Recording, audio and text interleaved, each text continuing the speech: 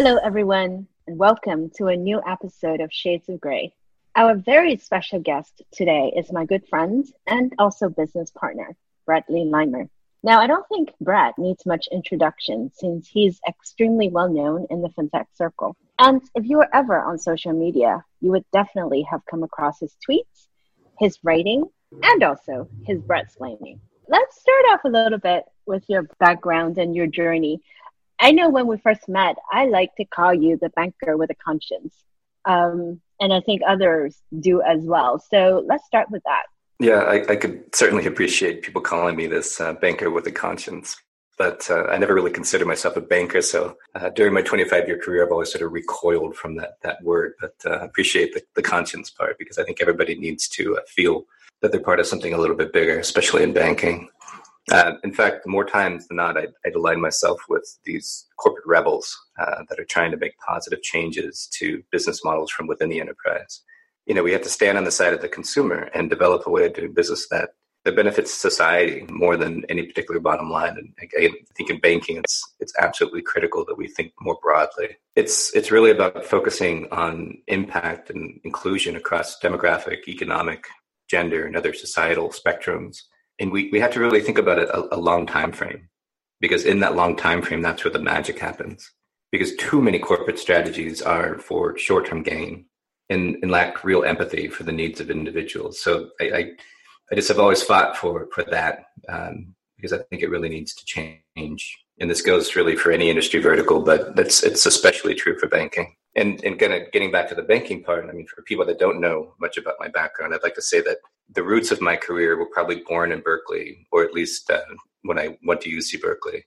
Because living in the Bay Area is sort of like a special place, but living in such a progressive city within such a progressive part of the country for half of my life at least, it really colored my lens of how I saw the financial services industry. The industry that, for the most part, I would call home for most of my career. And so in that sense, my career has really covered these three circles that have always seemed to be interwoven.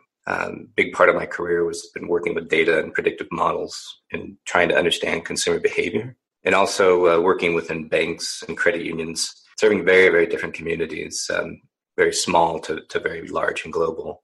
And then finally, working with startups, corporate venture teams, and innovation efforts across the enterprise. So, you know, because of those three circles, I would say that leading change has always been part of my DNA. My last enterprise role, for how a lot of people know me, was when I was recruited to build and run the U.S. innovation team in Banco Santander. Always been heavily involved in the fintech ecosystem, and that has really helped perspective on the areas in financial services that really have had a broader impact. And since leaving Santander, I've run a fintech strategy group. I've helped several venture teams. I've advised startups, corporates, conferences, and now co-founding a new consulting group in Unconventional Ventures to really improve opportunities and outcomes for everyone served throughout the industry. So regardless of which part I'm working on at any given time, I simply want to make banking better. I want to infect more people within the industry with a conscience. So that I'm fine with that being my legacy.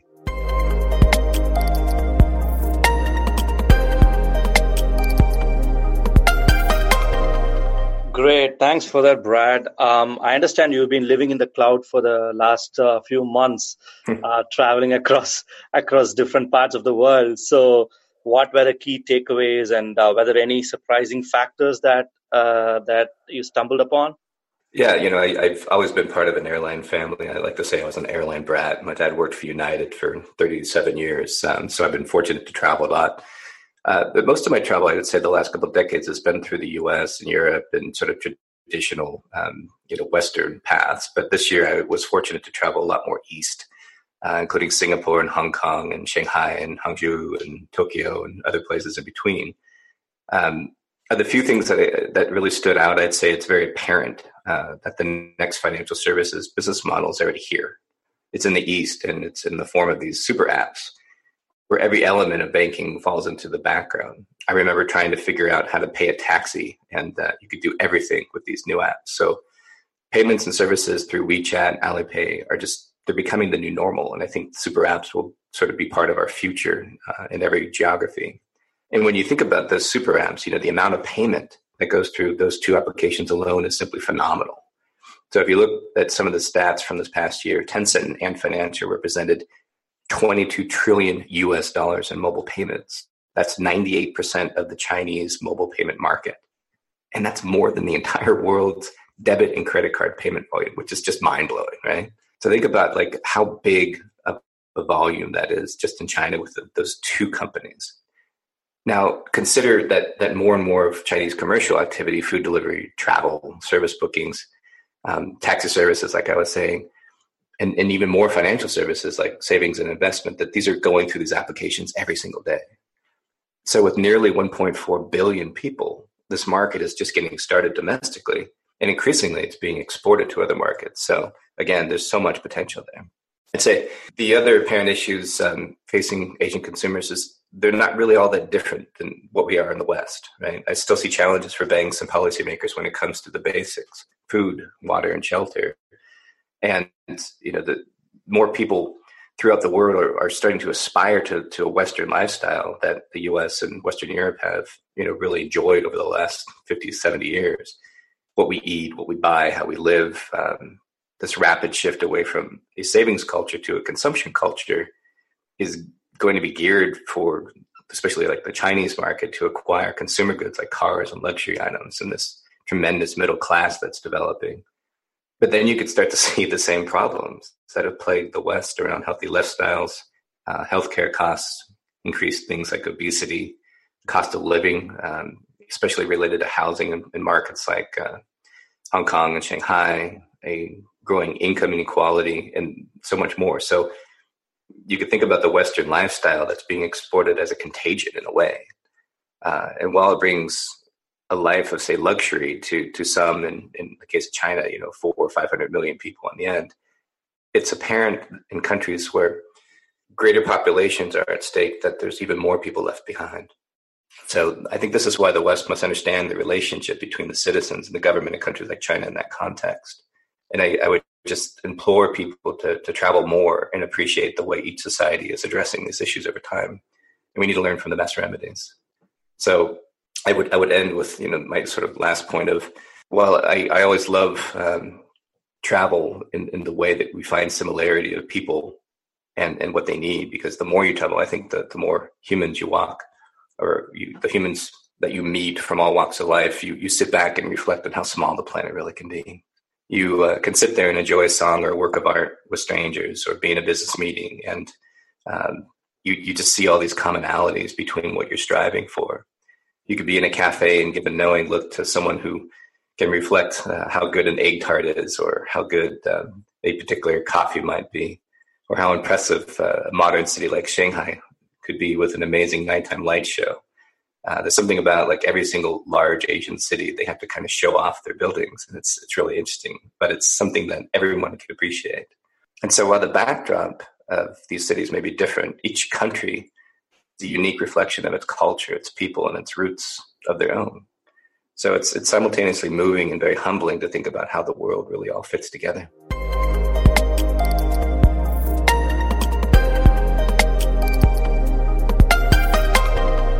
Yeah, so Brett, I think, after your travels, you and I had spoken a little bit about perhaps some of the cultural differences or social differences, if you will, between especially the different countries that you were speaking at in China versus Tokyo and Hong Kong. What are some of the things that made a lasting impression with you? Yeah, I think that the physical cities and the sheer amount of people across those cities I visited was one of the most surprising things, especially in China. You aren't prepared for how modern these cities are until you really spend a week in them. And, while Tokyo felt a lot less changed from the city I visited as a child, because I think the skyline is so much similar. There's not these tremendously high 90, 100-story buildings. Hong Kong, before the handover, when I visited there as a child from the handover from Great Britain, was not the same city I visited this past October at Finovate. And that's not just because of policy changes and immigration and the time it takes to get a visa, but the physical transformation of the city is so much different than a city like Tokyo. There's so much construction going on in all of China. There's been probably more in the past decade than the world has ever seen. So the skyscrapers going up for what looks like miles, and the trains and the airports and the public spaces, it's really just incredibly impressive. So that really stood out. Outside of that, it's interesting to see the different level of service between these cultures. I thought that was pretty fascinating. I think there's a lot of lessons that can be learned from the West for mainland China, especially. And I think there's many lessons to be learned from the East for the West, especially from Japan, which I think is probably the most service-oriented culture I've ever experienced. So just in general, these trips really left a lasting impression about the differences and the similarities.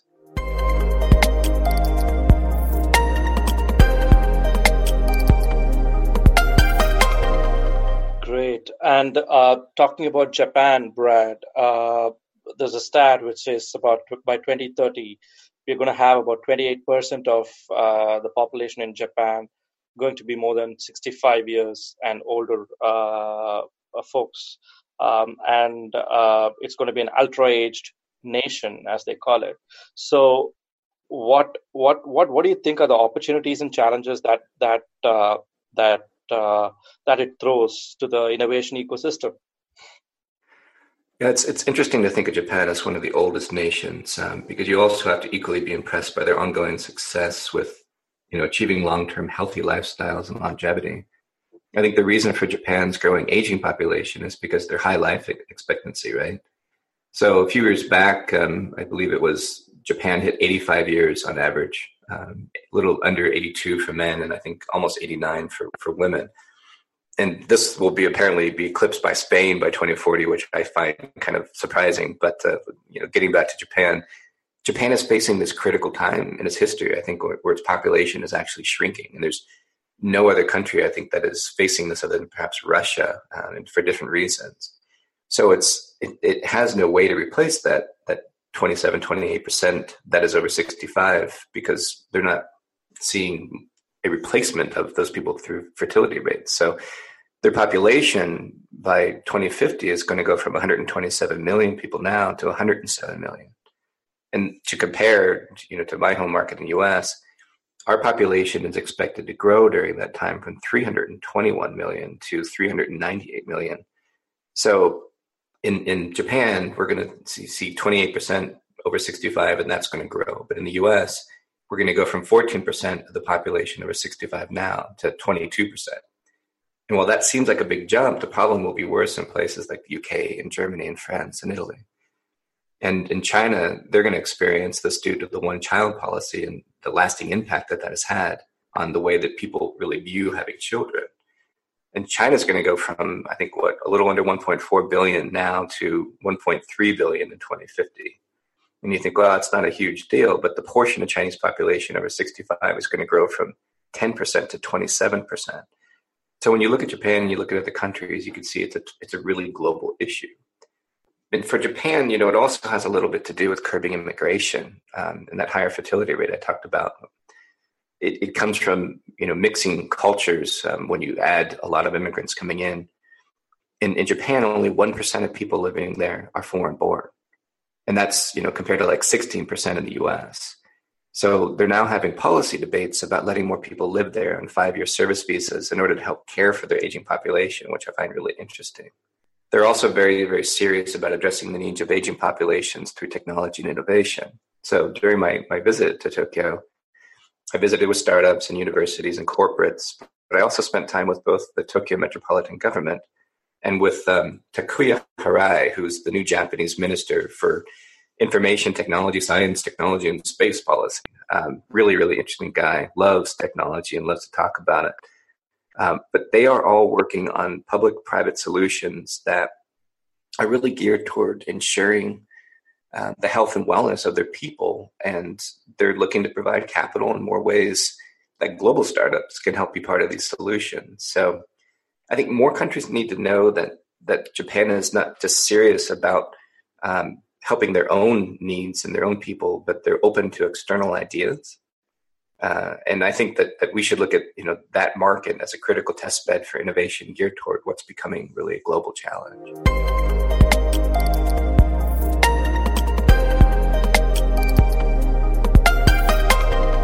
We would like to give a mention to our creative partner, Tremendousness. Tremendousness is a creative agency that uses visual thinking, information design, and storytelling to help organizations explore and explain complex ideas innovations, products, and processes. Learn more at www.tremendo.us.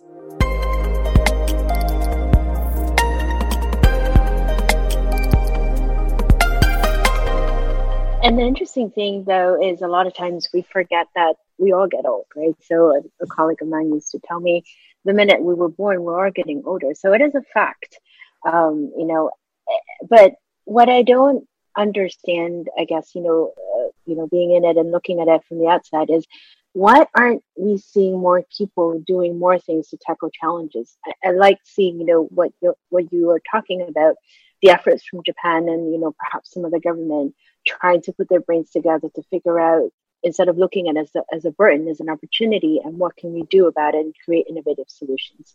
So what's your take on that? I'd like to think that we're starting to tackle the challenge because, governments and corporates are trying to understand how to go into the future, and this is going to be a huge issue. So, collectively, we're certainly living longer. We're living more productive lives. We need to focus on making those lives increasingly productive and meaningful. Living doesn't end at retirement like I think it once used to. And so the societal focus should not be on just those that are millennials. They need to be increasingly on people that are over 60.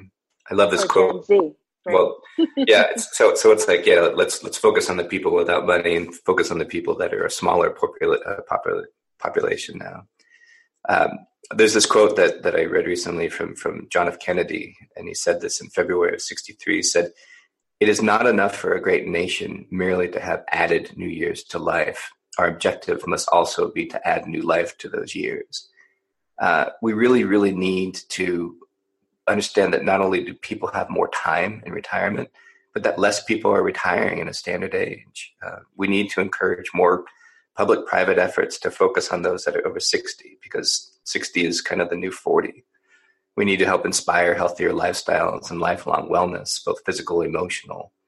We need to find ways to get people to be more independent past this age of 60 and 70 and 80. If we get back to banking a little bit, according to this 2016 study on longevity, Americans over 50 account for $7.6 trillion in direct spending and related economic activity. So this AARP study said that figure surpasses the GDP of every nation except for the US and China. I mean, $7.6 trillion. That's incredible. So these are the people that have the money, right? And as people work longer, this financial influence for those over 60 is only going to increase. So, if I know anything about the US and where the global trends are going, I would say that corporates aren't going to ignore this figure for very long, especially those in financial services who find a way to, I think, make a dollar as often as they can. So I think we're starting to see more marketplaces arise for the needs of older citizens, and startups in a lot of areas are leading that charge. So let's all focus on broader efforts to make the last 30, 40 or more years really the best in everyone's life.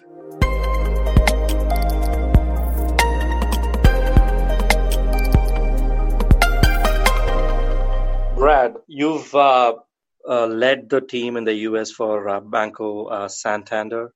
And since you've been involved in the startup space, innovation space across the globe, you're a known fintech person.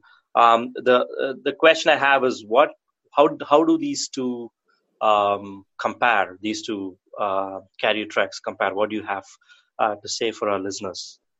Yeah, so like you said, I developed an innovation function in this $2 trillion global bank that has 140 million customers, and I think that corporate innovation and strategy teams are almost requirements in today's global marketplace. This is regardless of which industry we're really talking about, right? So good ideas are always sort of easy to find, or at least easy to come up with. We'd say I want to end global poverty or something like that, but that in itself is not a solution. It takes a lot of work across the enterprise to deploy the best ideas and have an impact for customers, but more importantly on society as a whole. So for startups, especially in regard to financial services, banking, I think you need to be embedded in this external ecosystem to learn what's going on, what's working, how emerging technology is being deployed, and how we bring those solutions into the enterprise. And so that's part of why I said I was kind of always aligned with corporate rebels because, 10 years ago, it was very uncommon to sort of bring these ideas from the outside in. When you look at, corporate venture, CB Insights said that corporate venture now represents about $32 billion in investments across almost 2,000 deals in 2017, and it's only growing. So if corporations are investing in startups and now participate in about 20% of global venture activity, you start to see more and more companies have this corporate investment arm and these innovation teams. 3/4 of Fortune 100 companies have an investment arm. And there were 550 global corporate venture teams actively investing last year. So it's not really corporate innovation versus startups. I think it's a blend of both in my mind.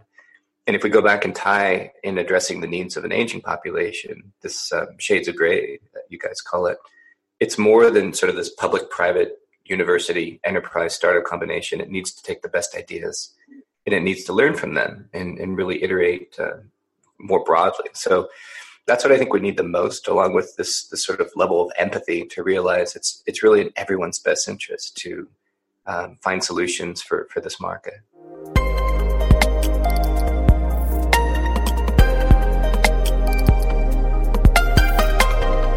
Yeah, indeed. And, we talk about different opportunities, right? Like the figure that you quoted is the longevity economy, the size of how much people over the age of 50 are spending in the US. And obviously the figure for globally is even much larger than that. So on that same theme, when we look at, aging societies, we look at people getting older, and then we look at East versus West. As we always call it, where are some of the opportunities for startups to focus on? Yeah, I think the challenge of East versus West in regard to those opportunities is really one of scale. While 22% of nearly 400 million people in the US being over 60 by 2050 is a big number, it's really dwarfed, right, by 27% of 1.3 billion in China. So startups focusing on health and wellness, physical activity, health tracking, they seem to be a natural fit for the space and for this sort of challenge.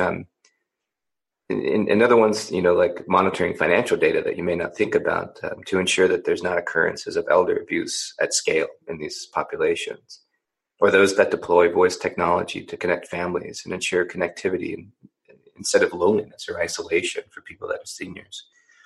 So I think in Japan and other markets, they're focused on automation, robotics, ways to ensure that, cleaning someone's house or getting prescriptions or groceries delivered are accomplished much more efficiently and really are taking care of people in the way that human caregivers do now. So we're seeing a lot of these things be addressed through technology. We see mobility through autonomous vehicles and transit systems being a focus, especially in Japan. And, it's something to think about because aging societies are going to be far more active than they were in the past. And while we think about, going down and going to the store as a simple task for someone that has mobility issues, it's more of a challenge in having someone just be able to summon a car or summon a service delivery just on the fly, I think is critically important. We must remember that, an 80-year-old of today was not the same 80-year-old of 50 years ago, nor will it be 50 years in the future. So I expect a lot more of emerging technologies in research and development, venture capital, and really the focus of thousands of startups are going to go in the space, I think, in the decades to come. So as societies like Japan and China age more quickly, deploying the solutions at scale to improve our societies are going to be crucial test beds as more countries experience the adventures of longer lives, if you will.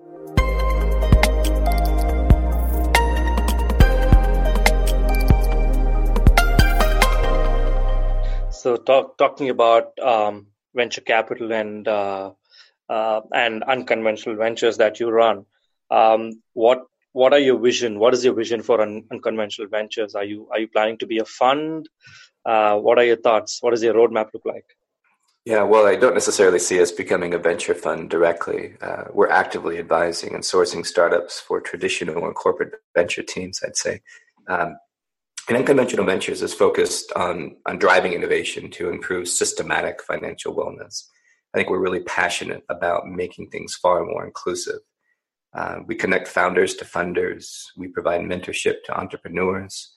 We offer strategic advisory services to a broad set of corporates where we help them navigate, contextualize, and diversify their business models in order to prepare for the changes ahead, including this reality that our societies are aging.